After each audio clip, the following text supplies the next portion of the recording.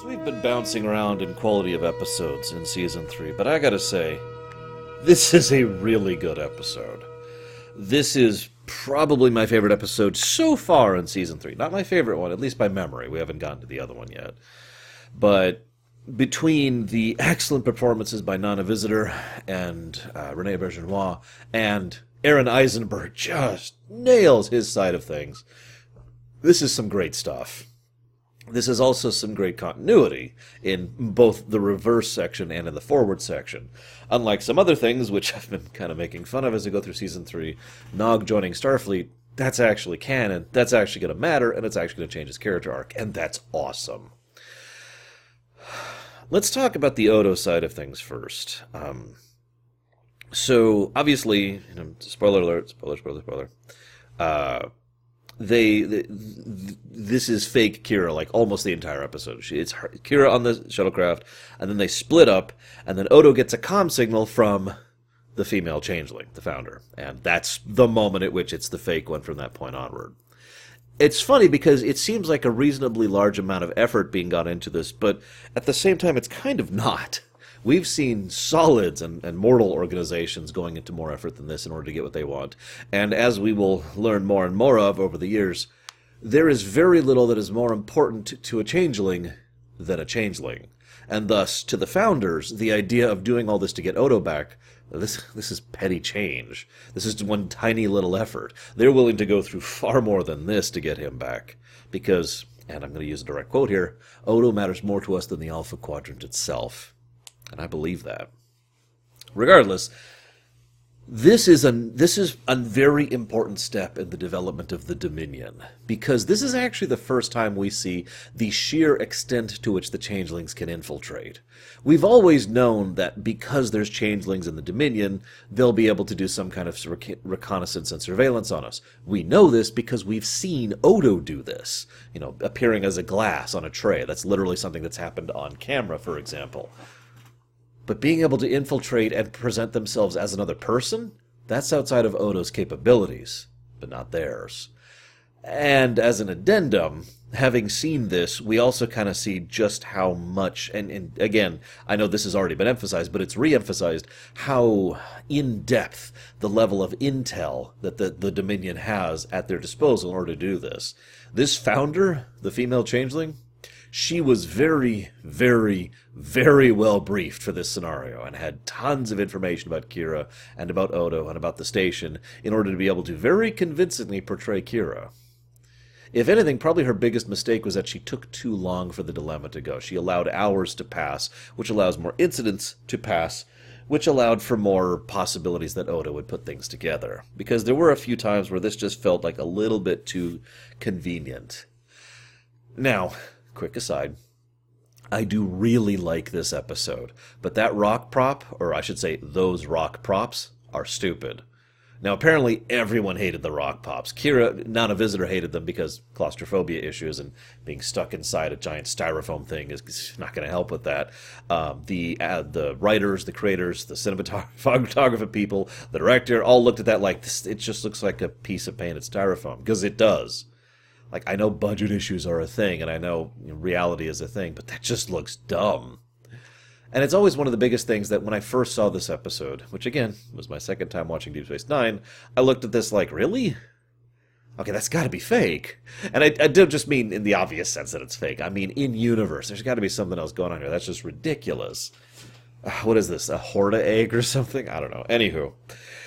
So, the director goes way out of their way to lock down everything. No sensors, no communications, no capacity for beaming, which makes sense if there's no sensors. I mean, how do you beam without sensors, right? And it arranges this whole situation relatively perfectly. I do have to admit, they did a good job of the setup here. Here's an isolated, dangerous, hostile area, and we're going to set up equipment here well in advance to make sure that nobody's going to be able to do anything about this. And then all we have to do is wait. Wait for Odo to be out and about with Kira. I would be willing to bet, knowing what we know about the Founders and the Dominion, that the reason Odo and Kira were specifically the ones who went to this colony in order to make sure everything was okay, was because they were both specifically requested to go, or even assigned to go, by a founder, or by a founder manipulating something. I would almost guarantee that, just to make sure they got the two of them separate by themselves. In fact, everything about this plan fits except for one point, and as ever, I would love to hear your guys' thoughts on this. Why didn't she kill Kira?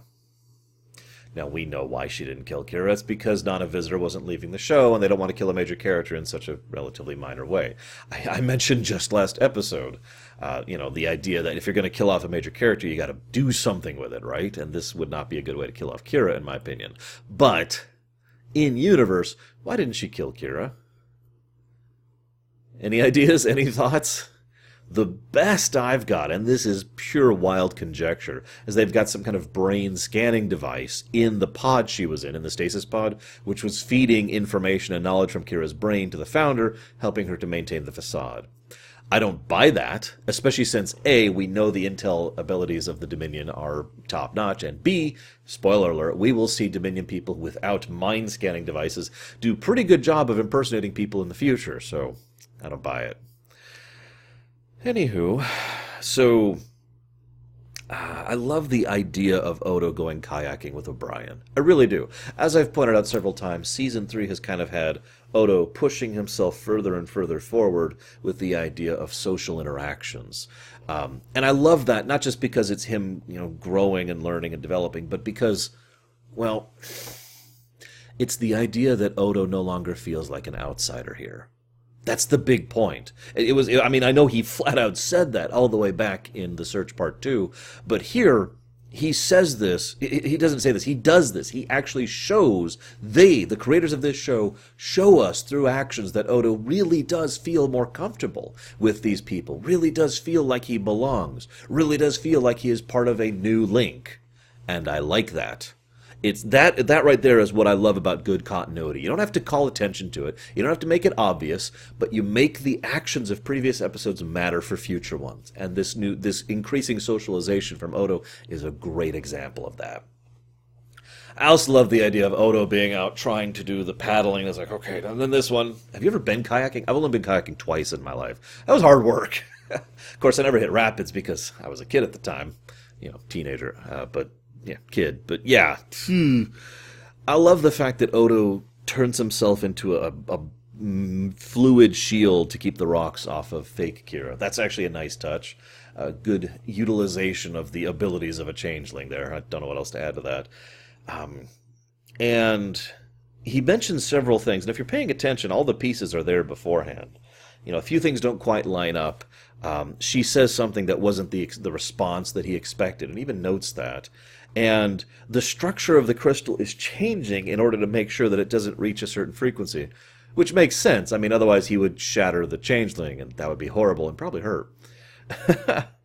And then, of course, there's his story about his name. Now, I do have to ask, in the years that they've known each other, because Odo and Kira have known each other since before, Emissary, the first episode, have they never brought up why his name is Odo?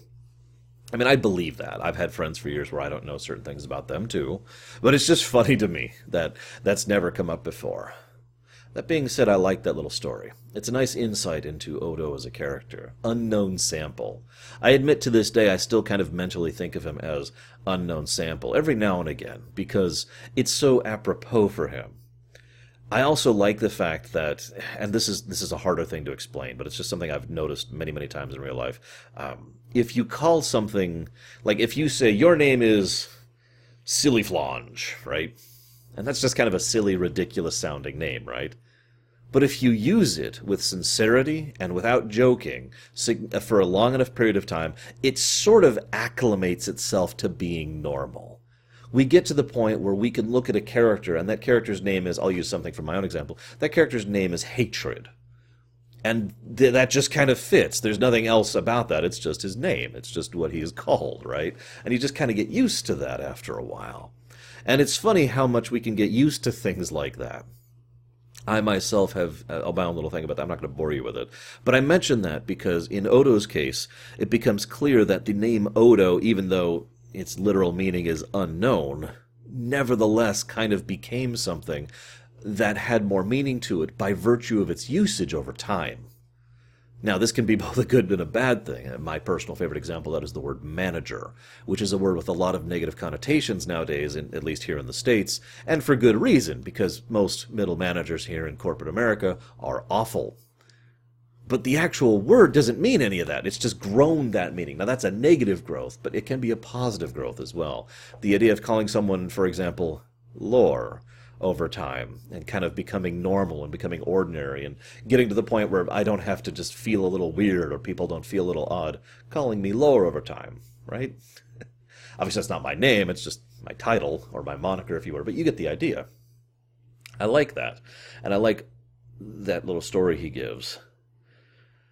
Then I'm going to skip over the fact that Odo says he's in love with her, although I've mentioned before that it's been officially confirmed by now, even on episode, but this is the no point of no return. He flat out admits that he is in love with Kira. Really? You haven't been mowing for like 2 hours, now you start? I'm sorry, guys. There's not a lot I can do about this, so I'm just going to kind of talk over this for a second. It looks like they're going by, so they should be by in a moment. I'm going to skip over the love thing for a second. This is officially confirmed, blah, blah, blah. What I want to know is, Kira's like, you haven't said anything in an hour. Why did it take Odo an hour to piece together this puzzle? Really? Like, why have that little line there? Why not just have her say, Odo, you haven't said anything since, I admitted I loved you. Right? Just have that there. Let us presume how much time has passed. Don't just, like, do you know how long an hour is to sit in silence? That's insane. Anyways. And then the changelings show, and this is something I've already referenced, that they really just do not understand how other people tend to think or feel.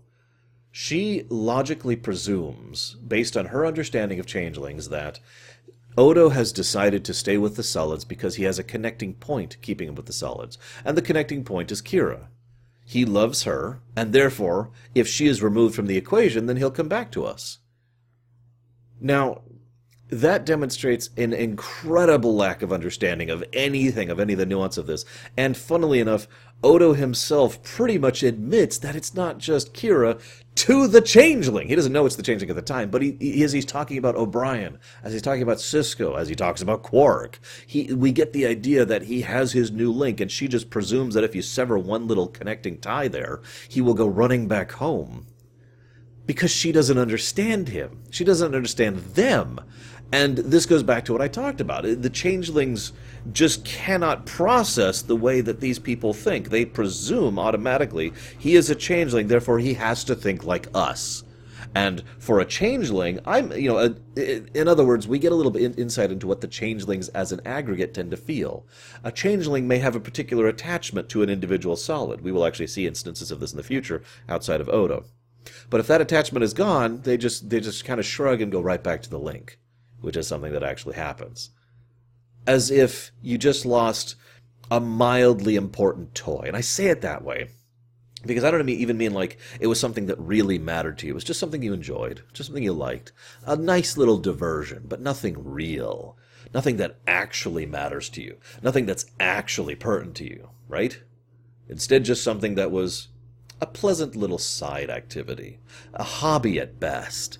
And once the hobby's removed, well, we have to go back to the real thing, the serious thing. And the real thing for any changeling has to be the link, right? Mower, mower, mower. Right? Oh my god, I'm sorry, guys. I really am.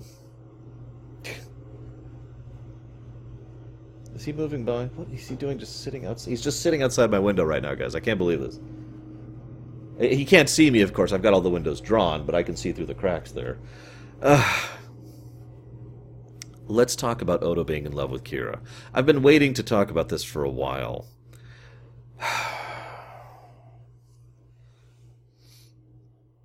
Why does Odo love Kira? Let me try and rewind a second here. I know this is going to sound weird, but I suppose as much as I like humanizing characters, and I do, absolutely, and I do think it's something that needs to be done, especially with aliens, I also like it when every now and again an alien is an alien. Odo is one of the most alien creatures we've actually encountered on a regular basis in Star Trek. Like, there are things that challenge the level of alienness that Odo is compared to, humans. But Odo is a regular recurring character, right? Spock was still fairly human. Data was still fairly humanoid and built by a human and for human purposes, and thus very understandable from a human perspective. Odo is completely alien. He's almost literally magic, as I've pointed out more than once in the past, because of the nature of his shapeshifting. Why does Odo have the capacity for emotional connection with a woman who happens to be a solid? Now, I'm not saying that's necessarily a bad thing. But if I was to be so bold, if I was involved in the writing team, I would argue against this, because I think it should be the other way around. Hear me out for a second. Actually, if I'm being completely blunt, I would not have put Odo and Kira together at all. I don't think the two work together in a romantic relationship, and that's my opinion. It's also worth noting that both Rene Auberjonois and Nana Visitor have both said multiple times that they weren't in favor of the relationship either, so whatever.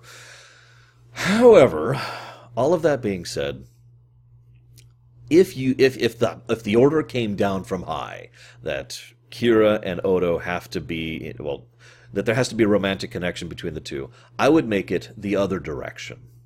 Because, to me, I like the idea that Odo, in his own particular way, does value and respect and care about Kira. And remember, he's becoming more and more socially inclined lately. And I hate to kind of segue a little bit with this, but we know the founders are actually very social creatures. They're actually incredibly social creatures. It's just the other beings that they socialize with are themselves.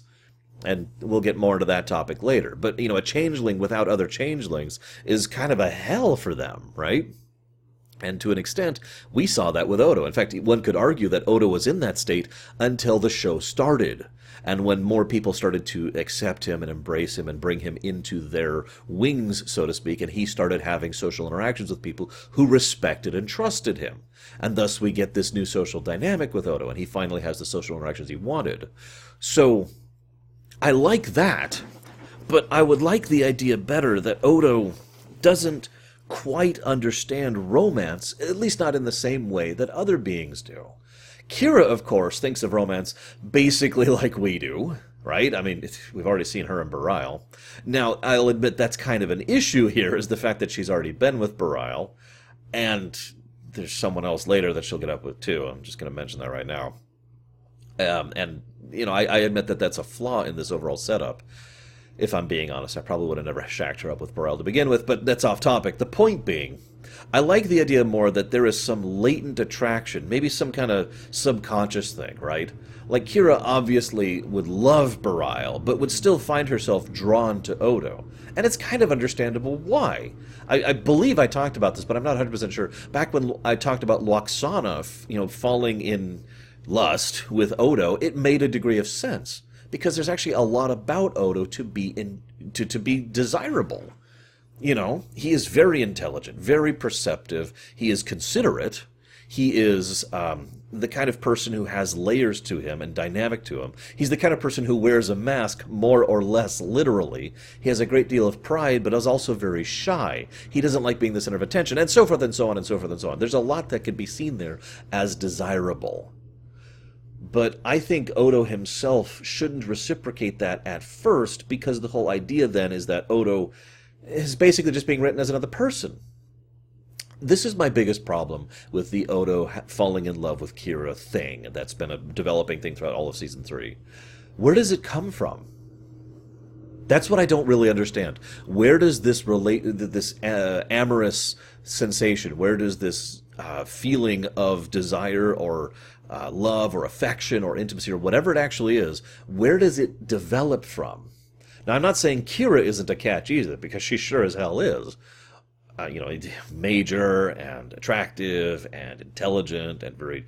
I'd say dominant, but actually the word I want to use here is very aggressive, while at the same time having a soft side. I mean, she's a very interesting character, and I could see why lots of people would have romantic feelings towards her. So that's not exactly out of bounds, but what I mean is, they never give us where it comes from. It never develops naturally. It never flows from anything. If I might be so bold, and forgive me for bringing this up for like the 50th time, but one of the things I liked so much about the Tom and B'Elanna relationship over on Voyager is that they took their time and slowly built it up. They showed both characters slowly getting closer to each other. Slowly. Emphasis. Becoming more friends. Becoming more comfortable with each other. Having more respect for each other. Having more close encounters. And then just kind of getting inching and inching until it finally got to the point where both of them realized they were romantically interested in each other. And then actually going somewhere with that. And continuing the relationship after that. I loved that arc. I'm not even a shipper. I'm not even interested in romance in my fiction. I still love that arc because of how natural and how smooth it was, and frankly, both actors really sold it. By contrast, Odo is just interested in Kira. It just comes out of nowhere, and it's never really explained, and Kira obviously shows no interest in return. Now, obviously, that's part of the point, the tragic love interest. And you know what? I'm okay with that angle, but you still have to explain why it developed on Odo's side, and they never do. Now, I've heard some people, including Sci-Fi Debris, talk about the idea that Odo should have been portrayed as even more alien here, that he literally doesn't understand the concept of love at all. That, I want a close relationship. Well, we already have that, just like I have with, Bob and Bobina over there, right? I'm not sure I would go that far with it personally, because I do still think that there are, let's call it, standards of sentience, especially within a setting like Star Trek, where most of sentient and sapient life came from a single source. But I do still like the idea of making him more alien rather than just the guy who loves someone who will never get that someone because that someone doesn't love me. Unrequited love, right? I mean, I could quote Babylon 5 here, but you get my point. As ever, interested in your guys' thoughts. I just feel this whole thing was subpar and substandard. And I love this episode, and I love both characters. This love interest thing never really kind of worked for me. In the other half of the episode, which I actually think is the better part of the episode, which is funny because it gets far less screen time, Nog tries to join Starfleet. Now, one of the things I like about that is Sisko has had a recurring subplot in a small handful of episodes since all the way back in episode 1, all the way up to here, where he has slowly gotten more and more accepting of the Ferengi in general and Nog in specific. And a lot of that is due in strong part thanks to Jake. I mentioned how weird it was having the B-plot, I think it was last week? Yeah, it was last week in Life Support, with Nog and Jake kind of reconciling. But at the same time, that episode, in my opinion, that plot, I should say, should have happened before this episode, because it was another stepping stone in this subplot, the idea of Sisko being more accepting of Nog in particular. And I love the idea that when Nog says, "I want you to be my apprentice," Sisko doesn't just dismiss it out of hand. In fact, when Nog says, "I am now an adult by the standards of Ferengi custom," Sisko's response is to give a very natural and warm smile and congratulate him. You could tell there's some legitimate respect there, rather than the kind of, I smile because I'm forced to by the job kind of a thing, right? Or fake politeness or something like that. No, you could tell he's like, that's awesome, congrats, Nog. And then, he offers him the Latinum, and Nog keeps going for the handshake. Now, I like that, because that is... They never say it, but I've always presumed that is Nog trying to reach out. I know that sounds obvious, but what I mean by that is trying to reach out by using a human custom. Ferengi don't shake hands, not really. But humans do all the time. And Nog constantly is like, yeah, just try, like literally trying to show, I've done some of my research, I'm willing to do this. And I love the part where Dax comes in and is like, Nog? Nog? And Sisko's like, I know. So we're going to give him some work. I want him to send him to Cargo Bay, and I want him to study it. And Dax is like, okay, well, I'll go ahead and, and it's so naturally assumed that they're going to assign someone else to watch him. Or they're going to have someone looking over his shoulder, either to help or to make sure that he doesn't do anything wrong. And Sisko is like, no. He does it on his own. I really like that. I really do. It's hard for me to properly explain how much I like that, because that is basically Sisko saying, I'm going to give him his chance right here. Is he a hard worker? Is he the kind of person who can make this work without someone watching over his shoulder? If we have someone watching over his shoulder, we will not see something more genuine to whatever he's being. Now, obviously, he could still be lying as part of this, as part of some big scheme, and obviously Sisko still thinks that, but, well, there's a reason that phrase, "what you are alone in the dark," exists. And what Sisko wants is for Nog to be alone in the dark, relatively speaking, to see what he really is. And Nog works his ass off. I like that too, by the way. This is actually going to be a recurring character aspect of Nog in the future, and he's going to start having this very hard-working persona thing. He's definitely willing to knuckle down and actually get his hands dirty. And I think that's one of the things I like about his character. I always have a lot of respect for someone who's willing to, really roll their sleeves up and get some real hard work done. That's true in real life as well as in fiction. And so I love that aspect of it. And, Dax comes back, it's like, he did it. He did it, and he did a good job of it. But the thing that Sisko keeps running into is why. Now, this I like. Because if you're paying attention to the episode, Sisko never actually really says, I don't think you belong in Starfleet. Hear me out. And he doesn't actually say no. And he doesn't actually say, you're out. This is unacceptable. Rather, Sisko says several lies in order to try and deliberately provoke Nog, in order to get the answer from him that nobody's been able to get the whole episode. Why? Why do you want to join Starfleet? Because Sisko is someone who believes in the uniform. It's not just a career. I shouldn't even say just a career, because careers are a big deal. It's not just a job. There we go, it's more accurate. It's not just a job. It's not just a vocation. It's not just something he does. Sisko believes in Starfleet. He said this many times before, and the significance and the impact of the uniform, and how much that means to him. If he's going to recommend Nog get in there, he better damn well know why Nog wants in there.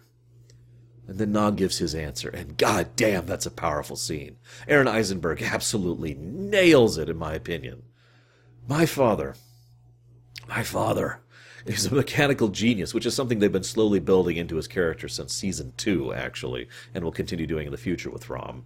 And thankfully they'll be doing more character stuff with Rom in the future, too, because Max Grodenchik is actually a pretty decent actor, and I like the fact that they gave him a chance to do something. But anyways, my father is a mechanical genius. He could be the chief engineer of a starship, but instead he's busking tables at a bar that his brother owns. And the best he could ever possibly hope for is to someday take that, because he doesn't have the lobes for it. Now, for those of you not fully cognizant, what that means is he's not business savvy. That got my mind really going. There's a really great episode in, I believe, season 7 of Voyager. It's season 6 or 7. It's very late on, where B'Elanna is talking with a hologram. It's Voyager, just bear with it, about the idea of Klingons who are not warriors. Klingon scientists, Klingon engineers, Klingon builders, all the other aspects of Klingon society we don't see all that much of.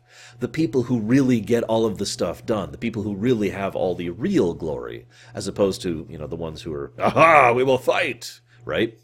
And that's always been something I've liked about the idea that there's this underculture to Klingon people, there's this underclass to Klingon culture where the people who actually support the warrior caste really get everything done, right? Are the real reasons why the Klingons are so fearsome and so powerful. And I kind of like the idea, too, when it comes to the Ferengi. Because if every Ferengi was business savvy, well, to be blunt, that's not a culture or a people. Hell, that's not even a group at that point. That's just a stereotype. But more to the point, that makes all their people one note, and from a setting building perspective, that just doesn't work. The only way that would work is if they had other races on the planet who were not business savvy to fill the other roles in society. Now, the Ferengi's likelihood of functioning as an actual society is something we could debate often. But I do like the idea that there are Ferengi who are not good at business, who either are forced into other things other than business because of the fact that they just can't make it work, or who are forced into business anyways and fail miserably. I know this sounds horrible, but I like the idea of the artificial insistence upon business focus for the Ferengi, leading to the detriment of the Ferengi people as an aggregate, and making it so that there's basically an artificial caste system in place here. If you are someone who is knowledgeable about business or deals or diplomacy or accounting, you're the kind of person who is in the top tier, because you will be able to rise to the top of that because of all the Ferengi who are not. And This is just my own headcanon, but I've always liked the idea that there's actually a relatively small percent of Ferengi who are actually good at business. I do have some small evidence of that, but it's admittedly not really good evidence. How many Ferengi do we see across all of Star Trek who are actually good at business? Grand Nagus, right, Zek, he definitely qualifies. He is legitimately smart and legitimately plays off things. Quark probably qualifies too, even though he's kind of low tier. You could argue Gala. How many others? Right? And notice all of these are from Deep Space Nine so far. Now, we could debate this. I'll admit that. I just like the idea that there's this push-down mechanic in Ferengi society to keep the rest of the Ferengi under the control of the ones who are actually good at business by this built-in idea that business is the only vocation worth getting into. I also personally like the idea that Nog is not the first Ferengi to try and break from this, that try to break from tradition. Obviously, he's the first one to join Starfleet, but you get my point. And then, of course, towards the end, Quark's like, absolutely not. And Rom says, no. Good luck, son. And it's probably one of the first times Rom stands up to Quark without trying to kill him. And I like that.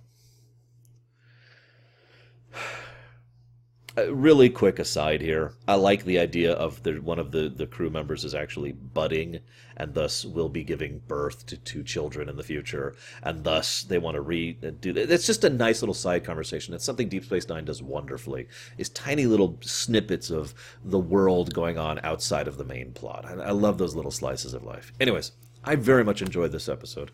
I hope you've enjoyed my thoughts on it. I'll see you guys next time. Oh, and sorry about the lawnmowers.